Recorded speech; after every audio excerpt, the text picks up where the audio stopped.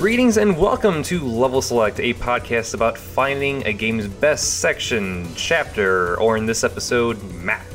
We discuss its greatness, share some developer history, and its context in the game. This episode concludes our hastily put together fascination with multiplayer maps coinciding with March Madness. I am your host, Robert Beach, and what's on our plate this episode? Brendan Hesse.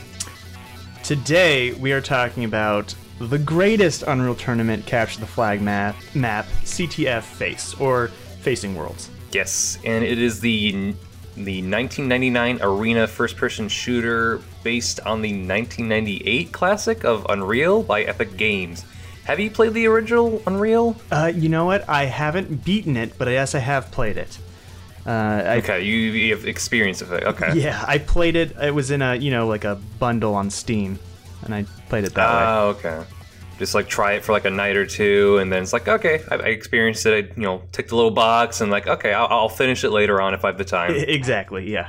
Yeah. Didn't really capture your attention, not like with the multiplayer. It didn't. No, it never sunk its hooks in me like Unreal Tournament proper did, but it's pretty cool, and I like old school shooters, so now that we're talking about it, I should probably go back to it at some point. I gotcha. When did you first experience Unreal Tournament? Because it sounds like you just tried Unreal, the base game, on a whim on Steam. It sounds like it was early on in your life when Unreal Tournament was still pretty hot. Yeah, so Unreal Tournament came out, I was probably 8 going on 9, maybe 9 going on 10. I don't remember exactly how old I was. But anyway, so I played it probably when I was 12. It was a couple years after the first one came out. And it was the first 3D arena shooter that I had ever played. Before that, I'd played Doom. And I didn't play Quake until after I played Unreal Tournament. So Unreal Tournament was one of the first-person shooters and arena first-person shooters I ever played. Nice. Yeah, it was interesting. Just you had Doom, you had Quake, you had GoldenEye, and then you also had Unreal. Yeah. And out of those 90s shooters, it seems like Unreal's relevance lasted the shortest, because it seemed like each sequel to Unreal was very much so diminished returns. I think it had the most ups and downs, and it had the most I think its relevancy, the entirety of the height of its era, which I would say was when the original Unreal Tournament came out, right up until a couple years after Unreal Tournament 2004 was out, and maybe the community started moving on, and arena shooters were kind of leaving the general consciousness. That was the heyday of Unreal Tournament, and those were the best games of Unreal Tournament, and everything, like you said, everything since then has been kind of diminishing returns. Compared to something like Doom, which is it came back a couple years ago, and it was just as big of a deal as when it had been every other time that a Doom game had been released. Unreal Tournament hasn't quite enjoyed that same level of fanfare whenever it gets re-released. I mean, there is a core audience that loves Unreal Tournament, myself included, but as you can tell from the current state of, we were talking about it off air beforehand, the current state of Unreal Tournament 4's alpha, it's not great. I didn't even know it existed until doing research for this episode. I just there's a game in alpha called Unreal Tournament, the quote-unquote reboot, where it's just it's not Unreal Tournament 4, it's just called Unreal Tournament, because yes, who cares about titles or continuity kind of thing. I mean, I think a lot of the community refers to it as Unreal Tournament 4, but yeah, it's just, quote, Unreal Tournament as kind of a reboot. And it's funny because just like how we kind of talk about Mortal Kombat, Mortal Kombat, the 360 version just being Mortal Kombat 9 and so on. Yeah, and I mean, in much the same way as the aforementioned reboot of Doom was just Doom, this is just Unreal Tournament again. Exactly, yeah. But yeah, it definitely seemed like there was little to no fanfare for Unreal 2, the story campaign for that. on top of like Unreal Tournament 3 just kind of like came and went. It kind of felt like. Yeah, and I never played Unreal 2. I don't know how it ties into the greater Unreal Universe lore, and even the Unreal Universe lore is something that I'm not as well versed in as other things. And Unreal Tournament 3 was interesting because it was it was very much a game that was made during the era of Gears of War. It looks a lot like Gears of War. Yep. And while it plays, like an Unreal Tournament game, it just... Well, that was also the first one, if I'm correct, the first one that both Digital Extremes and Cliff Bleszinski had little to no input in. So it was a very different game. And now there are aspects of 3 that I really like. There are things about the warfare mode that I think are really cool. There's some of the way, like, character customization was kind of more of a thing in that one. But it did away with the entire single player tournament mode and just put in a story mode. And that wasn't very well received. As much as it was fine, it just, it made a lot of changes. It was unremarkable, because I remember I think I rented it once because oh, that seems cool. I don't know, give it a try. I played Unreal Gold before. I'm gonna try Unreal Tournament 3. Sure, why not? And it's like, this is most of the same weapons I played in the original Unreal, and some updated things. It's got vehicles too, and it's got that chunky brown look that pretty much every shooter had. Yeah, and everything was a weird red too, like. Yeah, I don't know. Yeah. It didn't suck. I don't think it's a bad game. I definitely think it's just unremarkable. It's unremarkable. It's like easily forgotten. It's unremarkable tournament.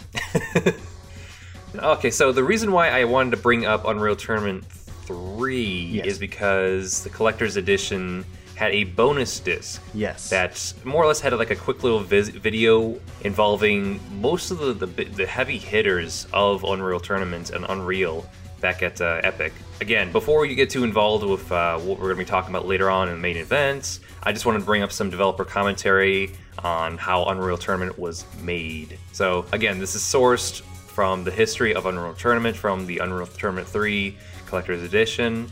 I'll link it in the description. It gathers lead design Cliff Bleszinski, and lead programmer and lead designer Steve Polg, founder and programmer Tim Sweeney, technical art director Shane Caldy, and vice president of marketing Mark Rain.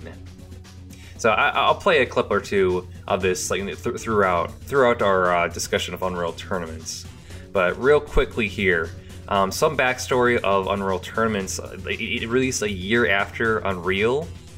Now, it started out as a very general add-on pack for Unreal. It was just somebody's pet project for the most part. It was just called Bot Pack, initially named after Steve Polg's Reaper bots. Now, Polg said, as we started working on it, we started to realize, hey, this is actually fun. This deserves more time, and it just developed its own big franchise. And then Cliff Bleszinski came in with this quote, and I'll play the clip here. And Mark Rain came in with his usual 800-pound gorilla demeanor, guys, we got to make this, this a full product. This demands to be, on the market as a retail game. And we're like, Mark, we thought it would be an add-on pack. And he's like, no, we're going to call it Unreal Tournament, and we're going to add these cool features. And we're like, you know what? Let's do it. But the wheels are starting to turn. No, this should be a retail game, obviously. And then eventually it came down to the point where Mark Rain tells this story of Epic Games' time at E3. I'll play the clip here. The very first Unreal game shipped in May of 1998, and shortly after that, a bunch of us, myself, Steve Polge, James Schmaltz, Tim Sweeney, Cliff Bleszinski, and a few others, sat in the hotel room at E3 right after the game had been released and talked about plans for making an add-on pack. And what we wanted to focus on was this idea of using the bots to play network games against players and give you a real lifelike experience. And ultimately, that became Unreal Tournament. If I could go back and do it again, I'd do it in a nanosecond, and everybody that was involved would do it, because it was not only the launching of multiple careers. It was also the launch of a franchise. All right, so Brendan, you mentioned you had an honorable mention or two. Yeah. Talk about Unreal Tournament. Yeah, so before we get too in depth with CTF Face, I wanted to bring up Deck 16, which is probably one of the other maps that everyone knows. It's a deathmatch map. It's like Facing Worlds has been in every single Unreal Tournament following the first one. And then the other one is Morpheus, which is actually the first Unreal Tournament map I ever played. And it's burned into my memory, and it shows up, you see it a lot in the clips that you were mentioning. It's this, these three large skyscrapers towering high into the sky on some, far future dystopic cityscape. And you're jumping between the three, and it was one of the best maps for learning how to time the secondary fire for the shock rifle. Okay. And the secondary rifle is the secondary fire rather for the shock rifle is interesting because normally it's a single beam, kind of like like your regular laser. Like a rail gun of some sort? Yeah, or like a blaster from Star Wars or something like that. Okay. The secondary fire is a large orb that moves a little bit slower. That's the one. Okay, yeah. And if you time it correctly and you fire the secondary shot and then you shoot that orb, it explodes and does a large area of effect explosion. And so that was a really cool thing that you could do. You could shoot people out of the sky as they were jumping between the different skyscrapers. And it'll more or less hurt them, yes, but also shoves them further backwards against the pulse that's being pushed on them. Right. And so if they were timing their jump and making the trajectory of their jump to get between two different platforms, you could knock them out of their jump trajectory and they could go, flying off into the bottomless pit between the different skyscrapers. Yeah, it's three towers, but again, this is very much a map that has constant jumping and constant exposure to other players. It's real easy to lose track of your footing and fall off, leading to obvious negative ones, unintentional suicides kind of thing. Yeah. But then you throw in the shock rifle's secondary fire ability, and it's well, shit. Yeah. Yeah, and that was, like I said, it was the first map that I ever played of the original Unreal Tournament. It was included in a demo disc, a PC Gamer demo disc that I got when I was, I must have been in 5th or 6th grade when I first played the original Unreal Tournament. And I remember installing it and hiding it from my parents, and because it was, super gory. You shoot. You're a preteen. You're playing something where it's easily just oh man, that's a headshot, and there's a geyser of blood shooting out. Oh yeah, or you get up close and personal with a flat cannon, which is my personal favorite weapon, and it's just a spray of giblets. But yeah, so that map I wanted to bring up just as one that's near and dear to my heart in terms of my multiplayer gaming history and my history with Unreal Tournament in general. And you got to bring up Deck 16 because, like I said, it's just as iconic. It's another standby. Oh yeah. I mean, ironically enough, Deck 16. Oh gosh, it was in Unreal Gold. The only Unreal game I've played is Unreal Tournament 3 for a little bit, and then Unreal Gold because my father had it. So I played a bunch of that, just bot matches there. And Deck 16 is oh, I really like this map. It was one of the few maps that stuck with me. But what's the deal with Deck 16? Because it's very, very much it's an open area, but it also has multiple rooms, and there's a lot of so Deck 16 is toxic waste. Right. Yeah. So Deck 16 is kind of a multi-leveled map.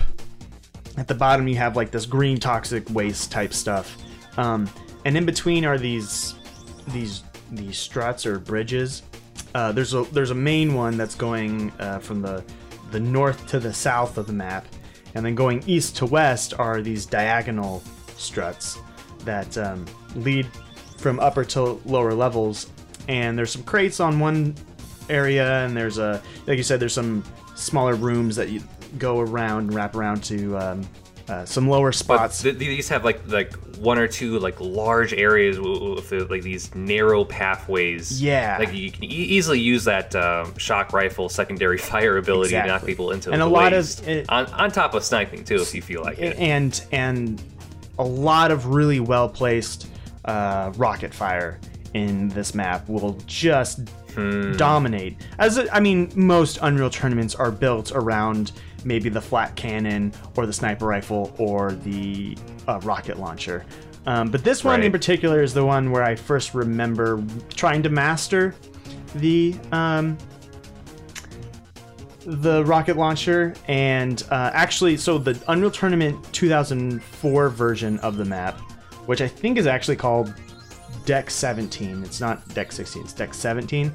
That, I'm more familiar just in terms of time with it, with Deck 17. But Deck 16 was, it's just, the way it's designed, it has a lot of open area, so you can't really hide. Right. There are some very strategic points to where you can, and those strategic points coupled with the open floors of the second and third level of the area and those struts and everything, it creates all these different bottlenecks. And so everyone's going to go to certain points in the map, and if you can control one of those points, one of those floors, and keep people, where you want them to be, it's a really easy map for just gun control, area control. You can keep people away from the spawn points for the rocket launcher or these other, higher powered weapons, if you know exactly, how the map is, how people are going to be funneled in and out of those areas. It seemed like the through line with the great Unreal Tournament maps seemed to be like, okay, it's a giant open area. There's plenty of opportunities for rockets to be involved, and just in general, like sniper fire involved. Yeah, I think, like with most arena shooters, especially ones on the PC of this era, so Unreal Tournament, and Quake 3 Arena, the thing that makes a map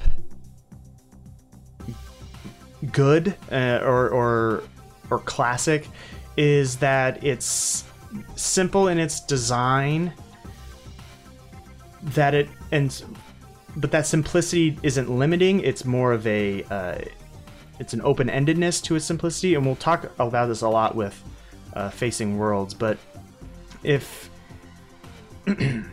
so Deck 16, for example, it's kind of a boring looking map. Like, it's not interesting. Right. There's not a lot.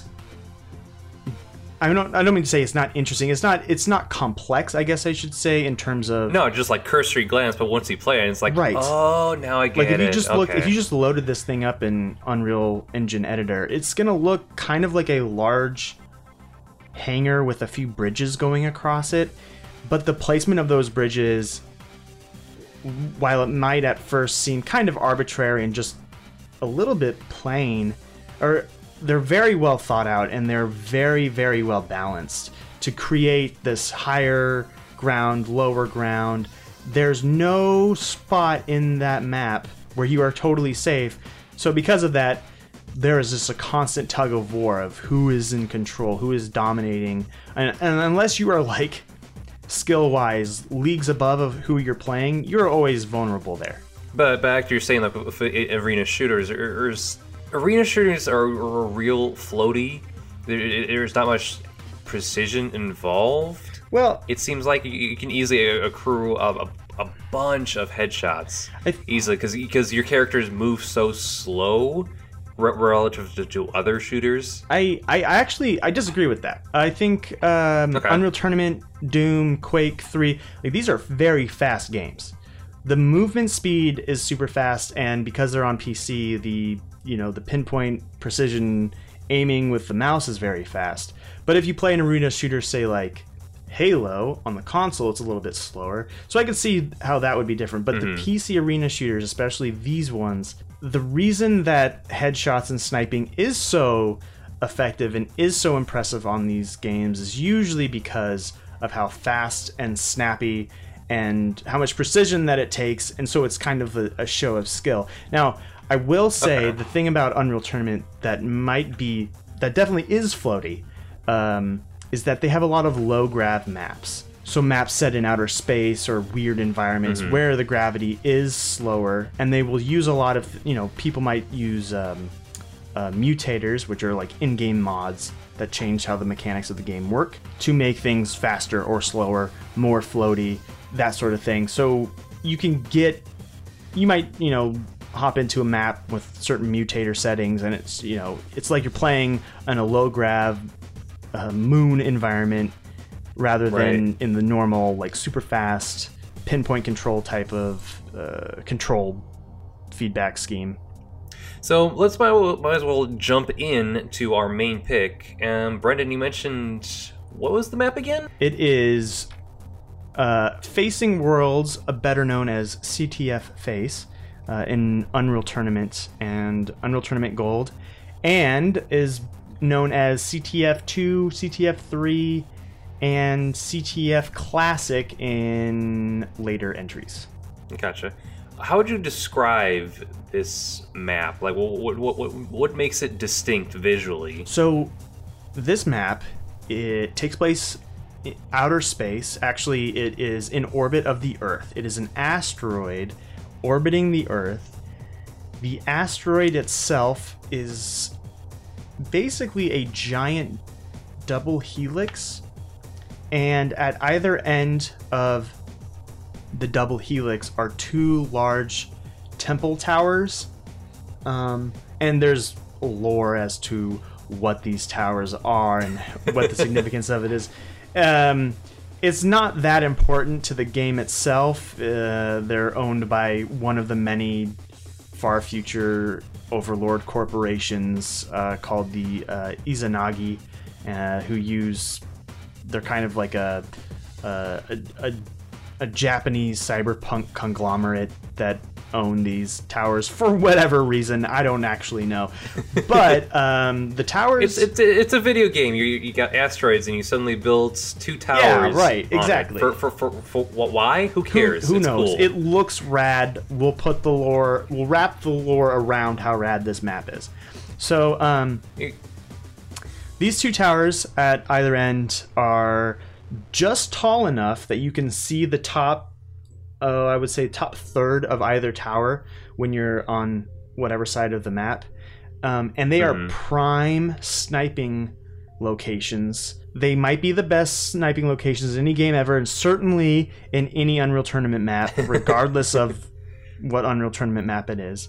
Oh, it looks like a complete disaster. Honestly, just looking at just cursory glance at first, it does not look like it would be a good balanced map conceptually. I mean, if someone told me there was a map with two giant towers and only two bridges between them on capture the flag mode, I would not think that would be balanced at all. Right? Yeah. Everyone would snipe. No one would get across. There are just too many open areas of combat to assault, let alone steal a flag. Right. And so actually, one of the interesting things about that, the thing that actually brings balance to the map is the shape of the no man's, of the no man's land in between the two towers. So I mentioned earlier, it's kind of these, like a figure eight or double helix. There's either loop of this double helix on the map, the geometry raises up to a peak. And in the middle, is high enough that either side, if you're running through the no man's land, you can't actually see where the other team is until you unless you're not on the main level, but like on the second story or third story, so then you can actually see it. Right, if in the towers. But if you're on the no man's land itself, you have to crest the middle of the map in order to actually see where your enemy is coming from, and that creates kind of this interesting balance, especially for out there in the no man's land area. It forces you to, you can't, if you're running for the flag, you don't know where anyone is unless you're aware that there's a sniper on the other side, which is really interesting. And that kind of element of surprise is something that isn't normally found in a super open map like this. Like, there are no corridors, there are no looping maze-like walls or tunnels or anything. There's just these two open, plains cresting in the middle and the towers on either side. So the fact that you're able to have so much tension between the snipers and this, I guess, built-in almost fog of war, if you will, it's really affecting, and it makes for not only really tense matches, but very long and strategic matches, which isn't something you normally get from something like Capture the Flag. Mm-hmm. Yeah, I was reading an article on Kotaku by Kevin Wrong, and he more or less rationalizes my confusion on Facing Worlds itself, just like telling me, like, okay, this is how Facing Worlds normally is. Yeah. And I quote, like, on Facing Worlds, the map was so open, so sprawling, that you were always in danger. Your tower enemies had high ground and scoped sniper rifles. There was nothing between you and their line of vision, regardless of where you were on the pathway. And another point of Wrongs, I'll paraphrase, is there's this everlasting stalemate on Facing Worlds that acts like a soccer match. Yes. The suspense builds and builds until little mistakes pile up into larger and larger fumbles until a score occurs. That's when everyone explodes with, grief and anger or just excitement. That's what I found interesting. Yeah, actually, I've never thought about the connection between the soccer stalemate type of balancing. I've never thought about that. That's really interesting, because first of all, I love watching professional soccer. I love professional soccer. It's one of the only sports I watch at all.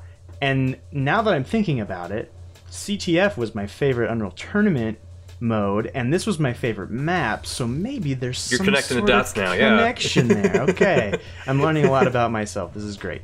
But it's true, though. He's right. There's this constant stalemate, and that, while it can be frustrating and make for long matches, if you're playing against fun and skilled opponents, it's a lot of fun. And that map, it's a dance. It's challenging. You eventually come down to the point where it's like, okay, you meet at the peak, and then, like, oh wow, a teammate actually got inside the tower, or like, oh, a teammate actually grabbed the flag. Oh wow, we held it and we almost got it back past our point, our side of it. And there's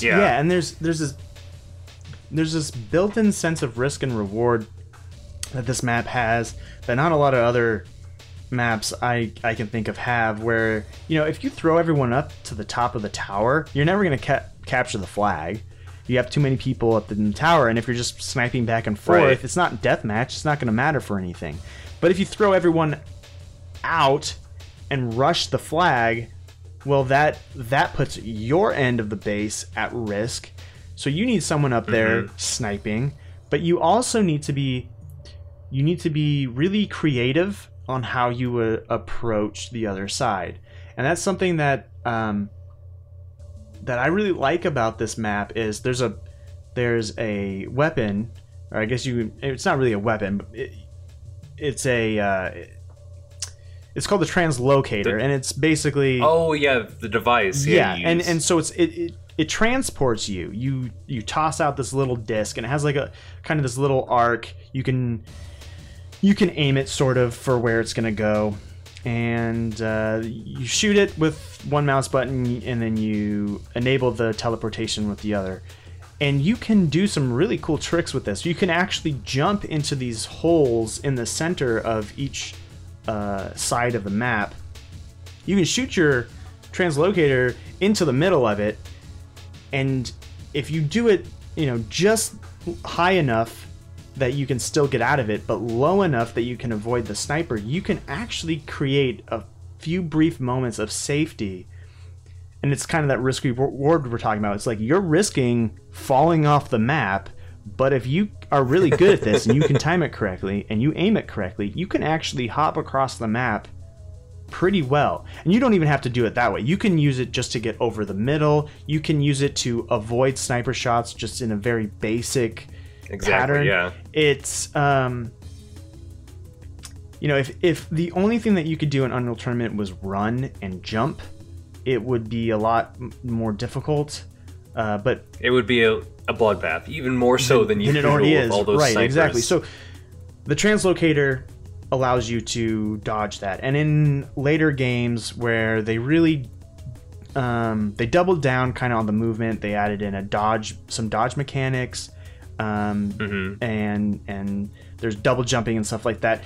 It becomes even more possible to get to the other side, or to just adding far more variables involved, so you can make it easier to get to the other side, but also you can juke the trying to beef up the defense. Yeah, right.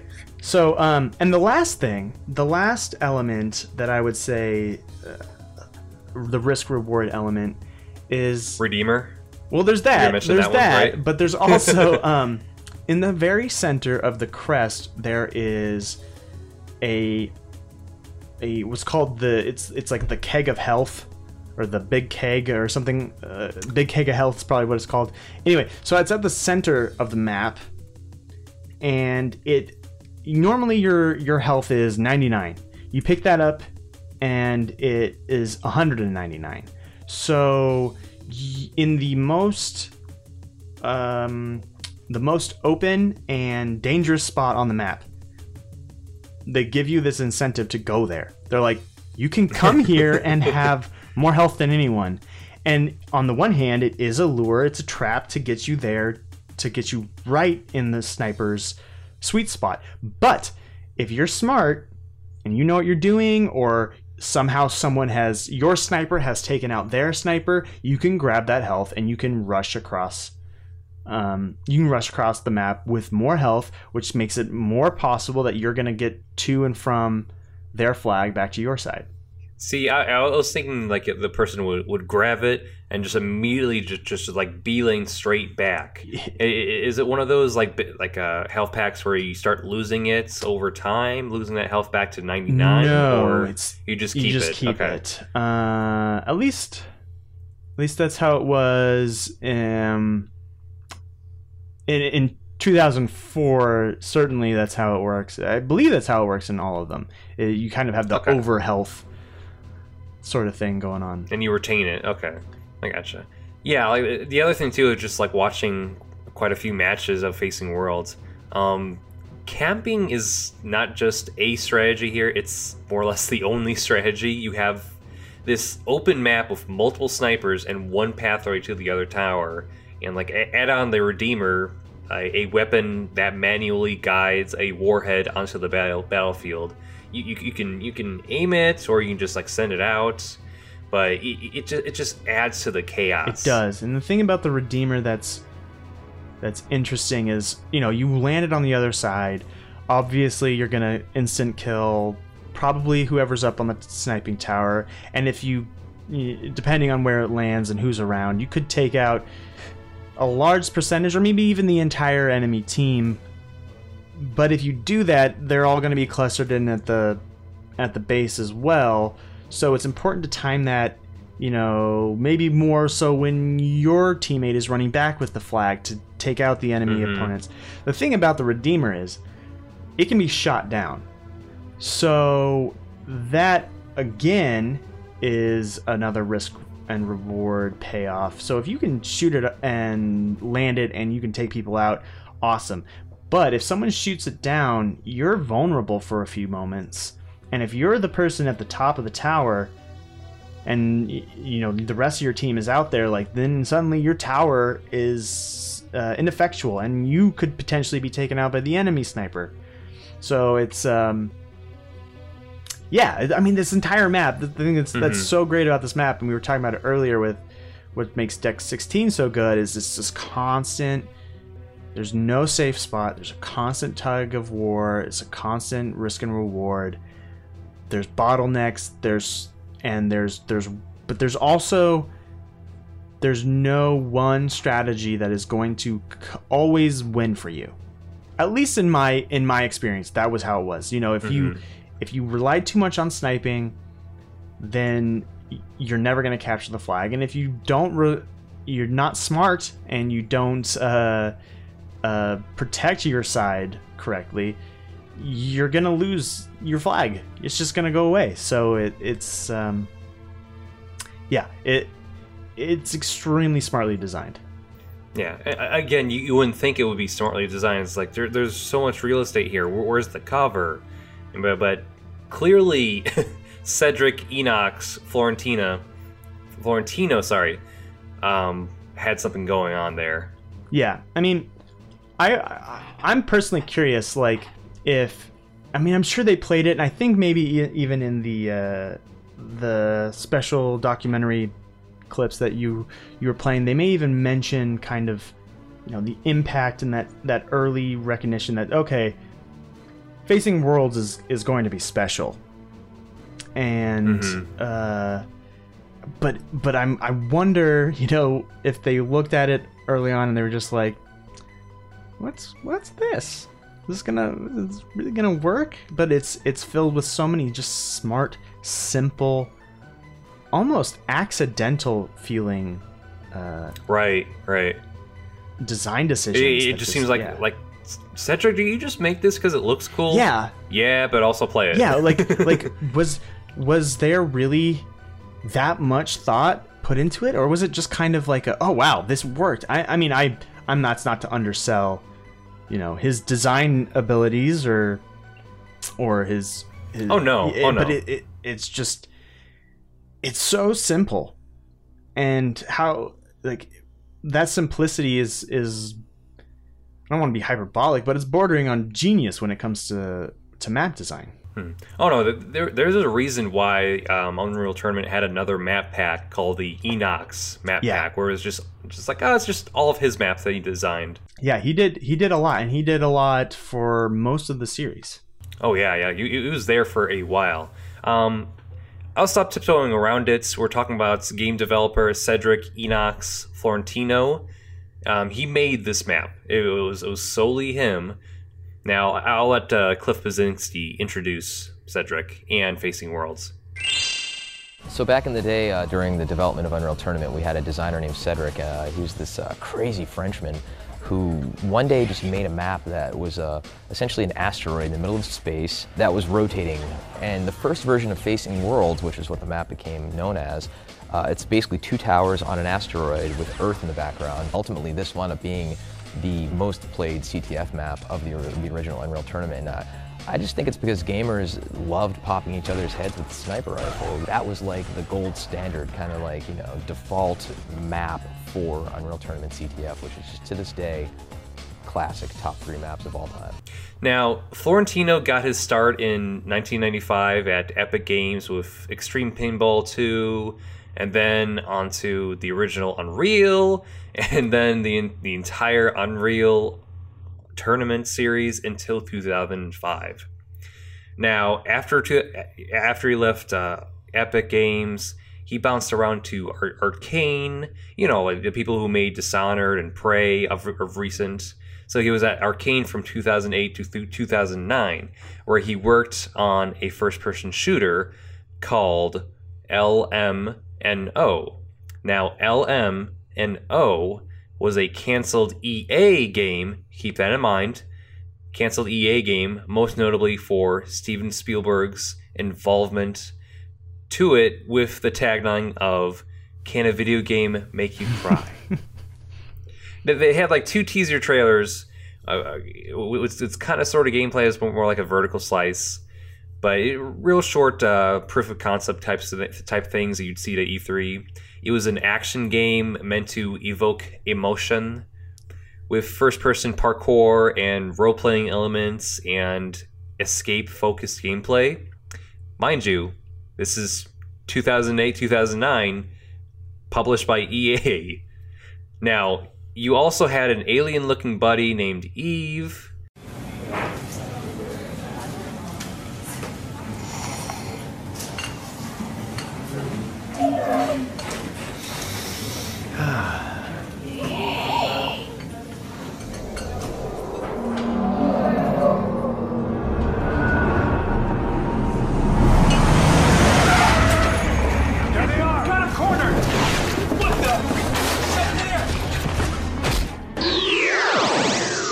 And don't forget, Mirror's Edge came out in 2008.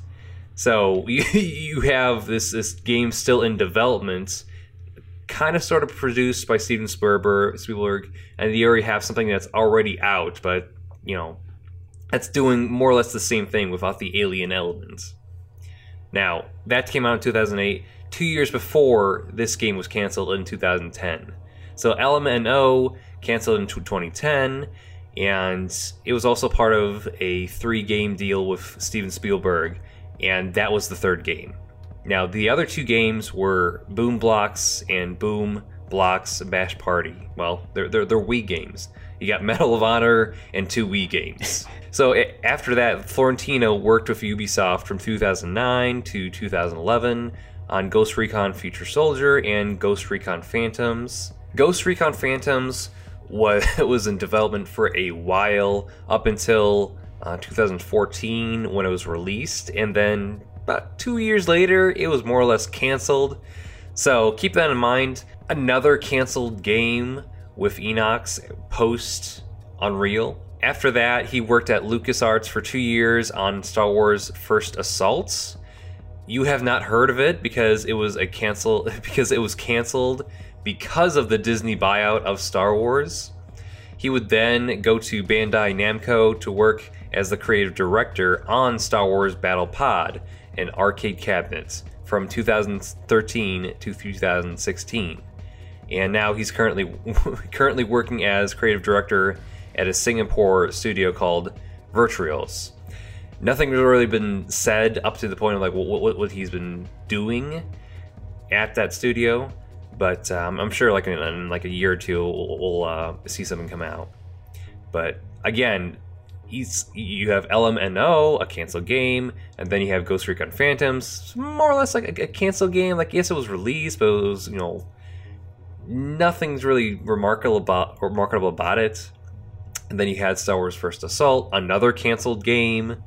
So he has like almost like at least 5 years of work be put into like different studios just for it to be like, oh, it's scrapped, we're done, no more. Again, he's more or less the integral or like the most important facet of the Unreal Tournament franchise, because again he's worked on that series since, you know, like, oh gosh, since the inception until like, oh gosh, 2005. Now, he's not just known for Facing Worlds, but he also made Phobos, Pyramid, Fetid, Metal Dream, and pretty much all of Bonus Pack 3, which was called the Enox Pack, as mentioned earlier. This guy's been around for a while. Yeah, I mean, it's a little bit unfortunate that he's not able to use his talents as a level creator in the same way on the same types of games anymore, but the sad truth is there really aren't games, stuff like Unreal Tournament, Quake, that sort of thing. They're not really, their time has passed, I guess you could say. And maybe it'll come back again, like with fighting games. There was kind of a push with, this current Unreal Tournament Alpha and Quake Champions and stuff. So maybe one day we'll see Enox return to the world of arena shooter map design. But nonetheless, everything that he contributed so far during the heyday of the genre It was excellent, absolutely excellent. And again, I think CTF Face is his crowning achievement. One of his first. Yeah. Oh yeah. And like again, that and Deck 16 were like the standbys throughout the series. Like every iteration of Unreal Tournament and every sequel, it's like, no, this is our number one hits. We got to put this in. Like if you go to a concert and like no, like you are a one hit wonder. Yeah. I mean, there are some great maps in a lot of, and throughout the entire series, and some of my favorite maps in Unreal Tournament 2004, which is my personal favorite Unreal Tournament game. Most of those have to do with the Onslaught map, which is kind of like their big vehicle warfare mode. But there's something missing in those maps when you compare them to the simplicity and the tightness of design and layout that Unreal Tournament's maps have. Unreal Tournament 99, I should say, it's in 2003 and 2004 in their CTF and their deathmatch stuff. But yeah, and I think a lot of that credit goes to the stuff that Enox created for that game and his bonus pack especially. Yeah, it does seem like you mentioned that disconnect in 2004, the 2004 Unreal Tournament, that like when you added vehicles to the mix, it's like, okay, this is not...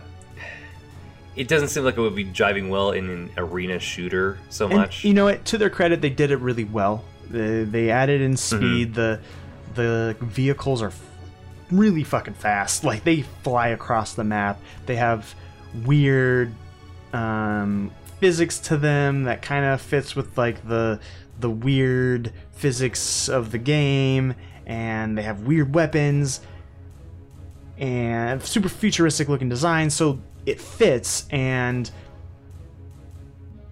they're still, the maps are still designed not just for the vehicles, but to facilitate the classic Unreal Tournament deathmatch style combat. But yeah, it's just a little bit different. And I don't mean to say that it's bad. Again, 2004 is my favorite Unreal Tournament, and Onslaught are some of my favorite maps, but it's just different. It's a welcome change for sure, but like it just seems like, well, I don't know. Yeah, it's just it was the right move. I think it brought them a lot of success and kept them relevant because, you know, at the time, Halo on Xbox was an arena shooter, basically, and it had vehicle modes and stuff like that too. So, you know, they were keeping up with the times. But I do think ultimately, if you were going to point to something, maybe doubling down on that for Unreal Tournament 3 was part of what kept that particular sequel down. Because if you look at Unreal Championship, which is the first one is kind of just a console version of Unreal Tournament, but Unreal Championship 2 is this weird hybrid between like third-person melee action game and Unreal Tournament, and really? And I actually really love that game. That game is a lot of fun. Raiden is in that game for some reason. Wait, hold on a second. Which Raiden? Are we talking about Mortal Kombat Raiden? Yeah. Or Metal Gear Solid Raiden? We're talking Mortal Kombat Raiden. If it was Metal Gear Solid Raiden, it actually might make more sense. But while it didn't have vehicles, it, you know, had this weird third-person action-y sort of combo-based combat, and it was a little bit slower and a little bit more complex than really what you'd find in both Unreal Tournament or other console games like Halo and whatnot. But I guess my point is that was another really smart change, so to speak, but and it didn't involve vehicles, but at the same time, that was another indication of it. Okay, you're slowly moving away from what makes Unreal Tournament. You're trying to adjust to the times, but it's not, nothing Yeah, caught I mean, on that game at all. reviewed really, really well. I think it has a pretty high Metacritic rating, if I'm not mistaken. But there was like no one played it. I played it, but it was like 2 months after release. No one kept talking about it. There was no community there because everyone was playing, Halo. Maybe Call of Duty was starting to come up around that time. I think this was on the original Xbox, so probably not quite yet. But yeah. Anyway, point being, those changes are probably part of why we don't hear much about Unreal Tournament anymore. Yeah, 85 for Metacritic. Unreal Championship 2, the Leanda conflict for Xbox, 85. It's super good, and We're spot on it's there. a bummer that there isn't a good Xbox emulator out there, or Right. even.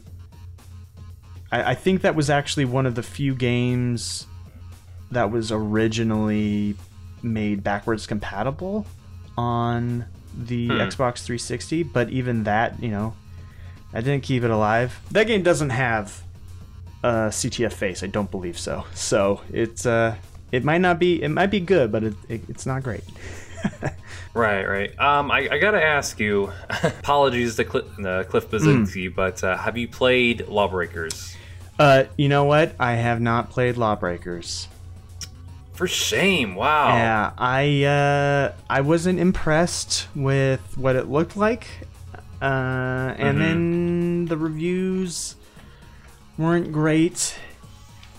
And I'm gonna be honest. I think Cliff Bleszinski did really good work on Unreal Tournament and Unreal Tournament 2004, 2003, and the other ones that he was involved in. And so on, yeah. But he wasn't involved in Unreal Tournament 3.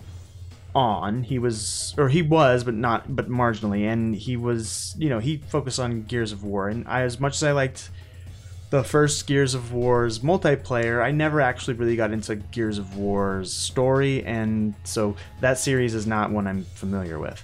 That is to say that I think Digital Extremes kind of gets left out of the discussion too much when it comes to Unreal Tournament.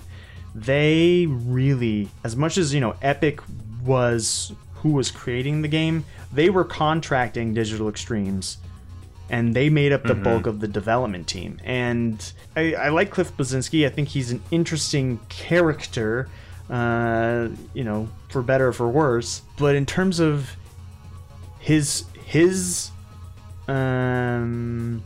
ownership of Unreal Tournament, obviously he was lead design, so it's his, quote unquote his, but I think Digital Extremes had a lot to do with why those first 3 or 4 Unreal Tournament games were so good, and why Unreal Tournament 3 feels so disconnected.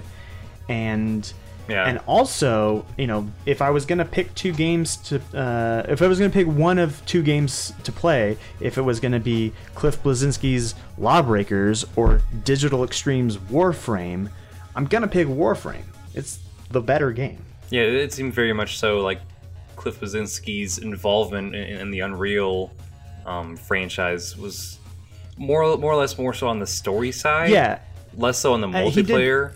He did some weapon and level creation, and he was obviously an instrumental part of the design team. He was a lead designer.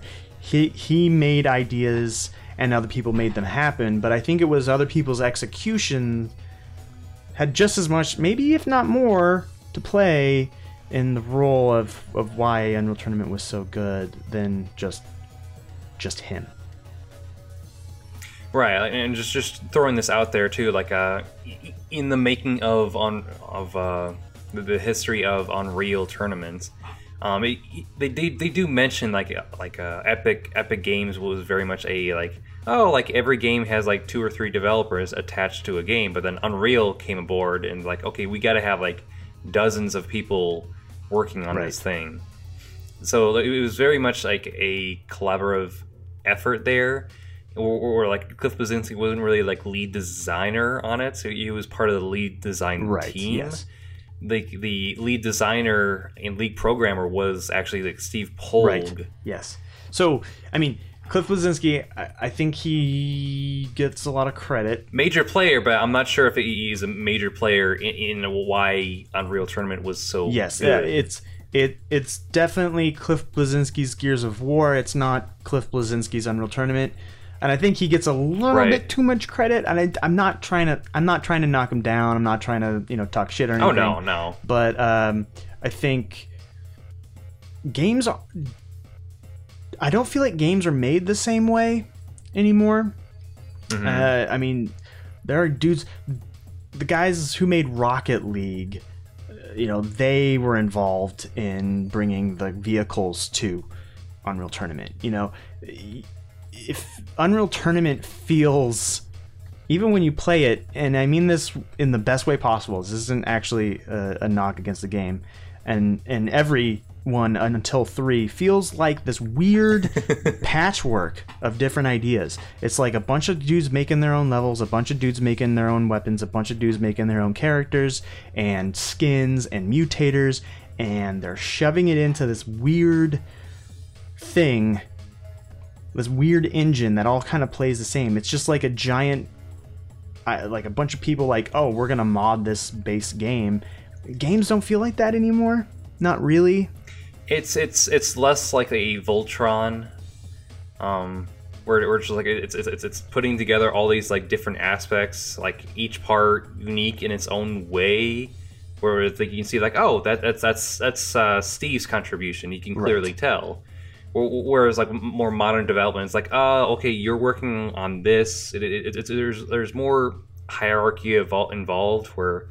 Okay, you got to work on this chair. You got to work on this table. We got to work on these model of the guns. It's not really. There's a clear vision, and you have actual creative directors and like like supervisors. It's less like, all right, I'm gonna do my own thing here. You're gonna do your own thing there. It's less people actually.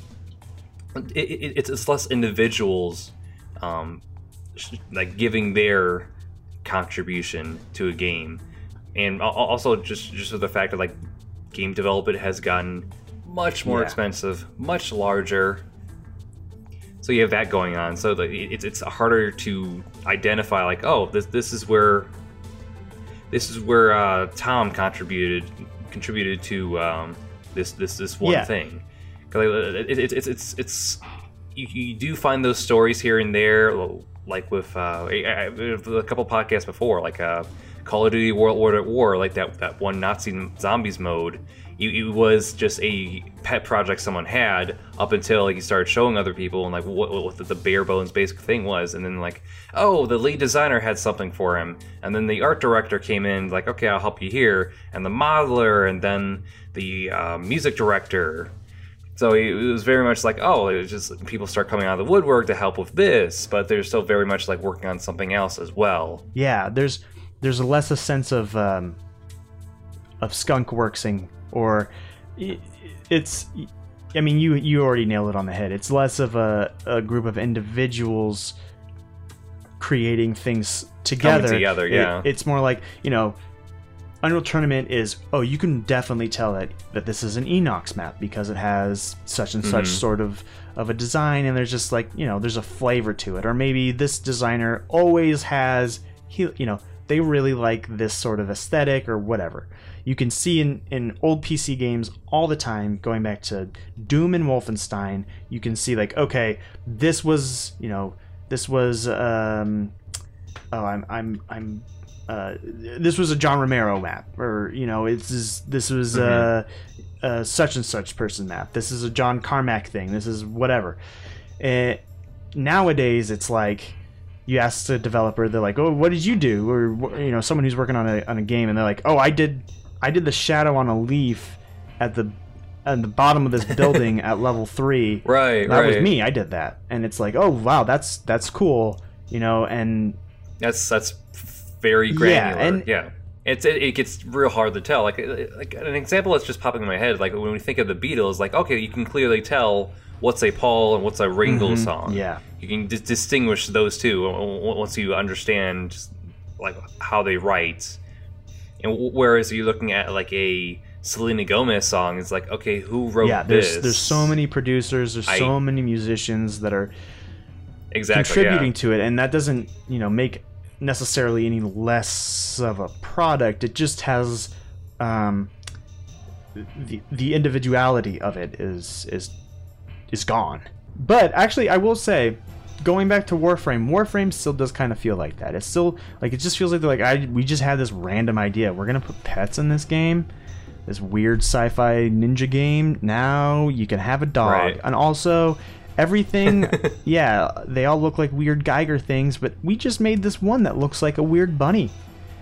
Yeah, you can play as a weird bunny now. Just in time for Easter. Like, it's, and that, again, not surprisingly, it's Digital Extremes making that game, so maybe it's just their development style, who knows, but I miss that about a lot of games, and I just miss Unreal Tournament in general.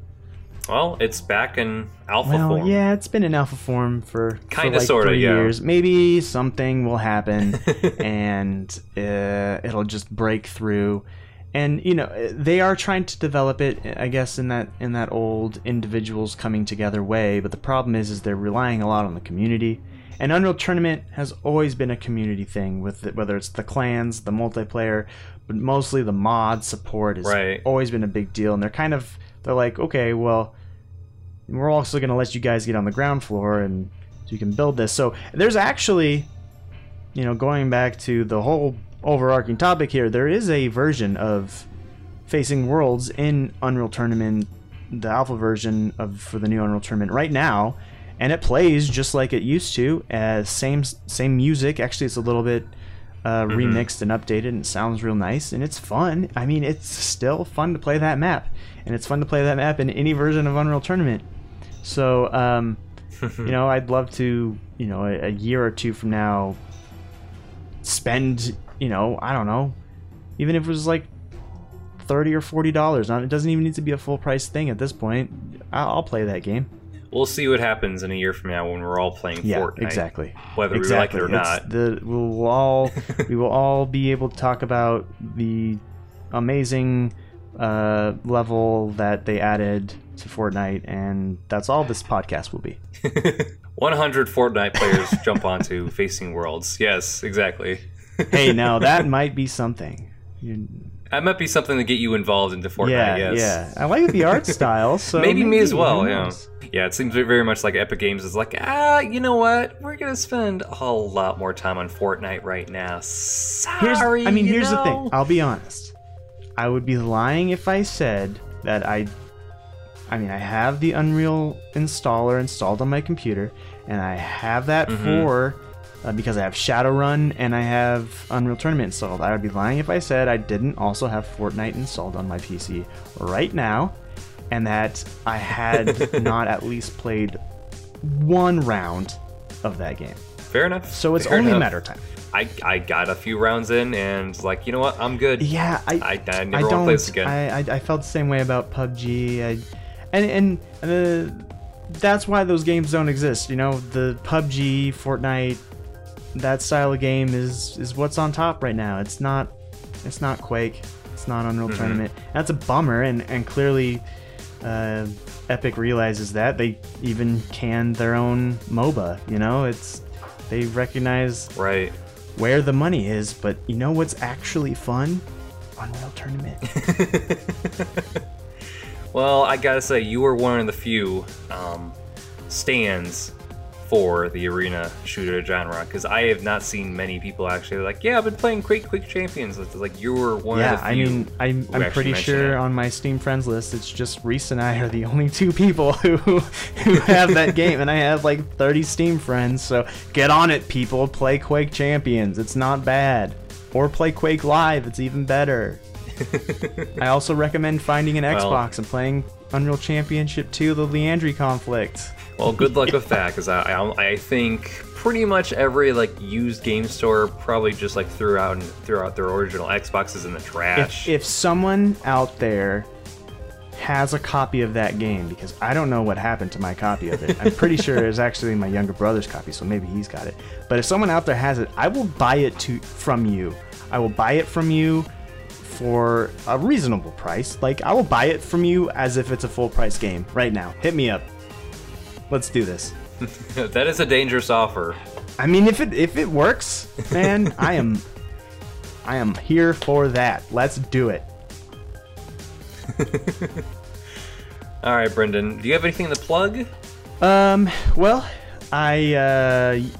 Besides Quake Championship and Unreal Tournament. I do. It's actually it's called Doom. Doom's a really good game. You should play Doom. Just kidding. Which one? Any of them, actually. You have to make this. I will even tell you to play Doom 3 because I really like those games. Anyway, you can check me out on Twitter at BrendanScoreLH. I tweet sometimes, not as much as I used to.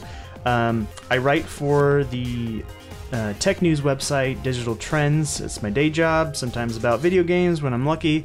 Most of the time about stuff like the best streaming services or that sort of thing. Headphones, stuff like that. But every Wednesday at Digital Trends, we do a video game stream. It's called Digital Trends Gameplay. And I'm normally on that, so you can check that out Wednesdays, 3 p.m. Pacific time. Gotcha. Very nice. Any final thoughts on Facing Worlds? It's my favorite map ever. That's awesome.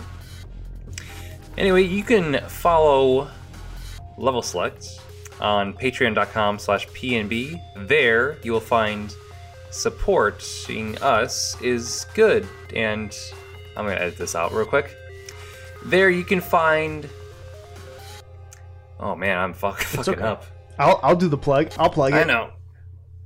No, I got it.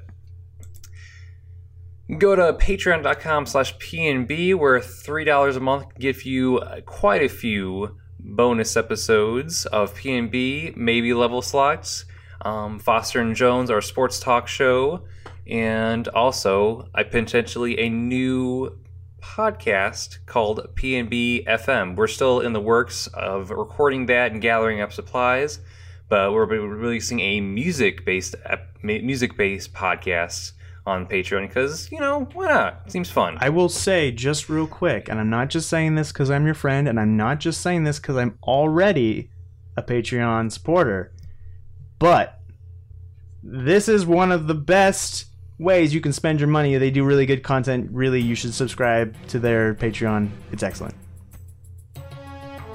And he's also biased because he's also a patron. Anyway. It's good, though. You guys do good stuff. I'm not kidding. It's great. It's my favorite. It's my favorite stuff of the week. All right. You got a little brown on your nose, pal. Is there a song or a piece of music from Unreal Tournament you want to include at the very end? Well, here? If you're not going to close out with the Facing Worlds theme, I think you should just close out with the classic Unreal Tournament theme. It's real good. It's low key, but it's real good. Gotcha. All right then. Thank you so much, Brendan, and we are signing off. And make sure you check out our next episode, Backyard Hockey.